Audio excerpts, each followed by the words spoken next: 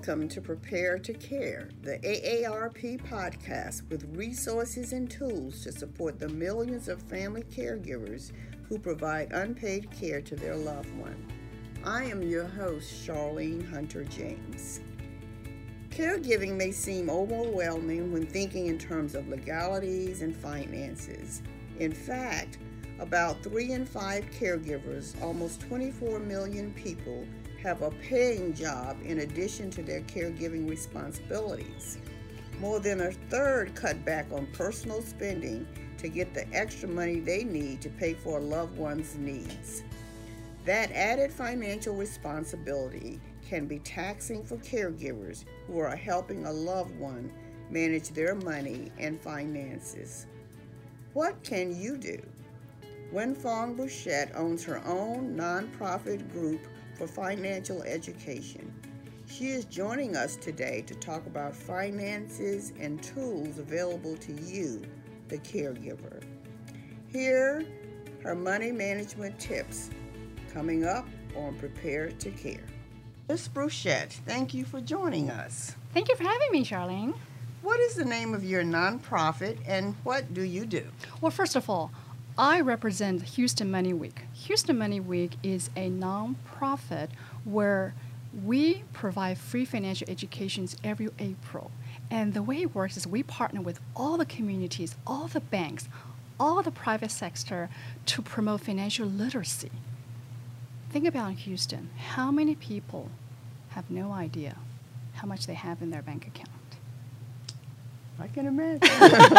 And I think the sad part of it is a lot of them are saddened with the debt. And that's what the whole purpose of this nonprofit group is about, is really provide free education.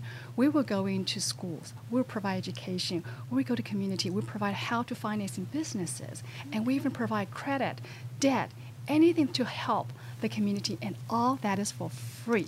Oh, that's an excellent resource. And as you said, so many people would benefit from that kind of information. And unfortunately, a lot of them have to address it when it's a crisis. So we certainly can appreciate the community education effort that you are doing. Being a caregiver is challenging enough without having to manage someone's money. What steps should you take to ensure you don't mishandle this financial responsibility? I think, first of all, I myself is a believer you've got to separate your accounts.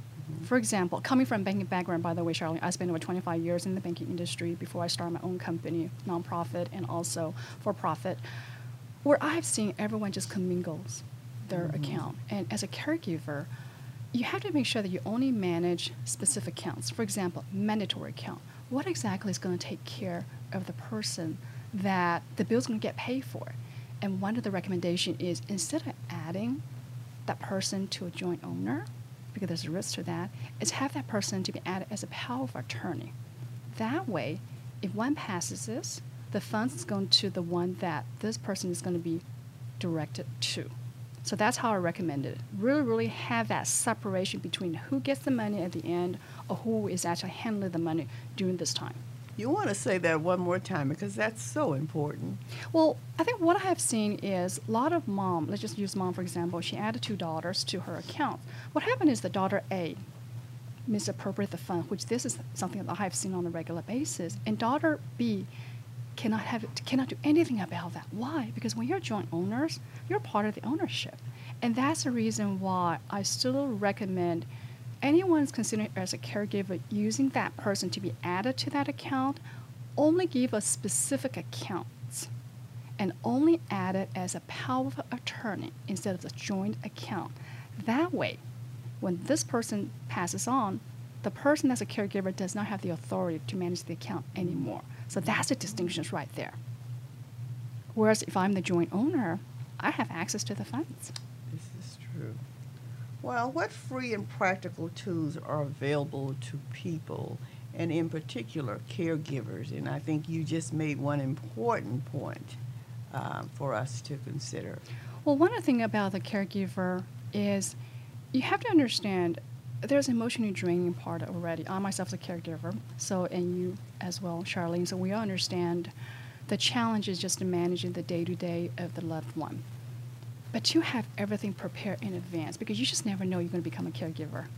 So having a medical power of attorney in place, number one, having a HIPAA release, have an understanding what is going to happen to the body, directed to the doctor, and most important thing, either have a will or a trust. Because if you don't have all this in place before someone becomes incapacitated, for example, someone's actually having dementia, it gets very, very complicated and gets very, very messy. So it doesn't matter what age you are right now, regardless your age, have an estate planning. It is a very simple process, and especially have a guardianship appointed.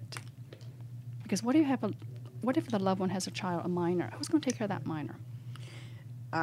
You say all of that, and it sounds somewhat simple, but to have a lot of those documents drafted, one has to go to an attorney, and sometimes they may not be able to afford that. And so you have family members who end up with, as you say, confusion and other kind of challenges because that has not been laid out in advance. And of course, many people enter the role of caregiving at a time of crisis, particularly if you're long-distance caregiver, as I am. And so it's hard to kind of pull all of that together once you're in that crisis mode. So talk a little bit again about the resources that might be available to give some guidance to those individuals who may not at this point be able to afford to have all of those legal documents prepared. And you made a very good point in terms of the limited resources. Mm-hmm. But one thing I think from the financial perspective, to make sure that everybody gets added to be a beneficiary on the account. And the reason they added the beneficiary to the account, this is a free. You just go to any financial institution. Doesn't matter how much you have in the bank account. It bypasses the probate. It goes directly to the beneficiary of your designation. So if I have, let's say, for example, my husband and I have a kid, instead of waiting something to happen, or actually, the child can go into the bank and claim the money if both of us passes away. So those are very simple, non-cost way to guarantee that the beneficiary get the resource, get the funds that's needed. So as a caregiver especially, this avoids a lot of sibling rivalries. But one still has to kind of lay out when you have multiple beneficiaries, the proportion of inheritance that one receives. You're absolutely right. And this becomes even trickier. And that's the reason why, regardless what age you are right now, anytime you open up a bank account, must please designate who the beneficiary is going to be. Please designate the percentage of that. And that way, this avoids all the complication. In addition to that, Charlene, a lot of times people put all of their pricey documents in the safe deposit box, but they don't have the right people to access that. And that it gets to be really, really messy, especially during all those proceedings. So recommendation is, in one instance, you got to make sure whoever wants to be access to the safe deposit, get them to be added as a joint owner for that part. So that itself is a very, very key point in terms of that. And a lot of what you're saying is really, it's a matter of taking time and giving it the importance that it deserves, and because it has such a powerful impact if you don't at some point. And if I may add, Charlene, I think one thing people always forget, long-term care.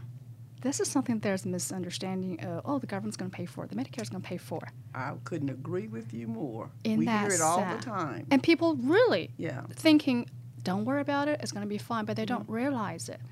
That's why community education is so important, because many people think, well, moms, and I've heard it, mom's on Medicare, and so Medicare is going to take care of it.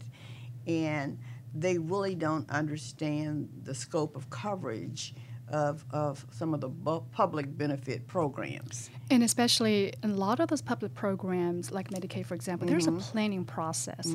You just can't go to the state and apply and thinking, I'm going to get that. And again, everything goes down to proper planning. That's why you got to have a family meeting. That's why you have to lay down everything in advance. it's almost like you had to have a family conversations every quarter because things change rapidly. And the better that mom and dad or whoever is taking care of that with the kids, the better the open communication, the better everyone is going to be. Because the last thing we want to do is have civil rivalry. And it gets to be real bad. And one of the things that AARP really stresses in its Prepare to Care educational booklet, and when we do our presentations, is number one, start the conversation. And you're so right, sitting down with members of the family to talk about all of the aspects that will be involved in the care of your loved one.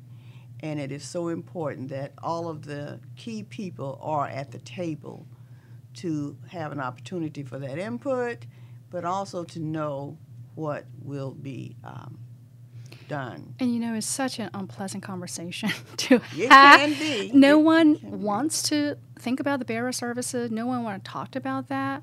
But you and I know when the crisis hit, and that's where no one is going to be able to make the sound decision. Right. And so, speaking of long-term care, you really have to start thinking about when you're 40. It's no longer just 50 now. Yeah. And most people with 40, they're still in earning power. They're still thinking having a family, right? So that is something that I cannot stress enough. Planning, education, there's a lot of free resources out there. I know there's a group, it's called National Academy of Elderly Law. Right. And that itself is a group of attorneys that they will provide some really, really sound advice, and I think that's definitely strong. And again, this is something that I regularly just recommend folks that really reach out. And I know the Texas Aging, I think there are certain aging group that's going to provide a lot of wonderful, and even United Way 211, right? That's if there are certain things that you had, they will give you the referral. They will direct you to the right resources. I think a lot of times that we have all the information without fingertips. We just don't know how to navigate that. And accessing that information is so important.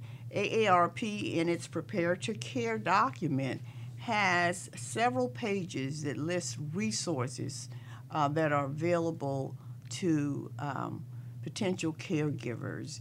And let me just say, we're talking about caregiving, and caregiving, it can be older adults, it can be middle-aged adults, it can be a child that requires long-term care services. And so we want to make sure that as you assume this role as a caregiver, that you do make yourself available to resources that can help you in your caregiving journal. But certainly important is that conversation with family. So if there are any additional resources that you would like to mention regarding the financial education piece and the community programs that you all conduct? Definitely, and I would definitely recommend Houston Money Week, HoustonMoneyWeek.org. Okay. And again, that's HoustonMoneyWeek.org, and we've got events that's coming up from the first week of April. You're going to see all the program, and again, it goes from the north to the south and the west to the east. All the community is going to be covered, and I definitely recommend anyone that has any questions, instead of going look on the internet, because sometimes the internet, if it's not coming from the person that delivered the information, they might not know it. They might know the right answer. And this is free, right? That is correct. Okay. That's absolutely free. Give us the date again one more time. And that's going to be from the first week of January. I'm sorry, first week of April. We're way past that. First week of April. Okay. First week of April 2020. Well, we are about out of time, and you've just heard from Wen-Fong Bouchat with the Bliss Financial, a local nonprofit group focusing on financial education. Thank you for sharing your knowledge and experience with us and our audience. As always, if you thought this podcast was helpful, or if you have friends or family who are new to caregiving, invite them to follow the Prepare to Care podcast at iTunes, SoundCloud, or at www.aarp.org/HoustonPTC. Take our Prepare to Care podcast survey to help us improve future episodes, or find other caregiving planning and local resources to help you and your loved ones. Thanks for listening, and as always, thanks for caring.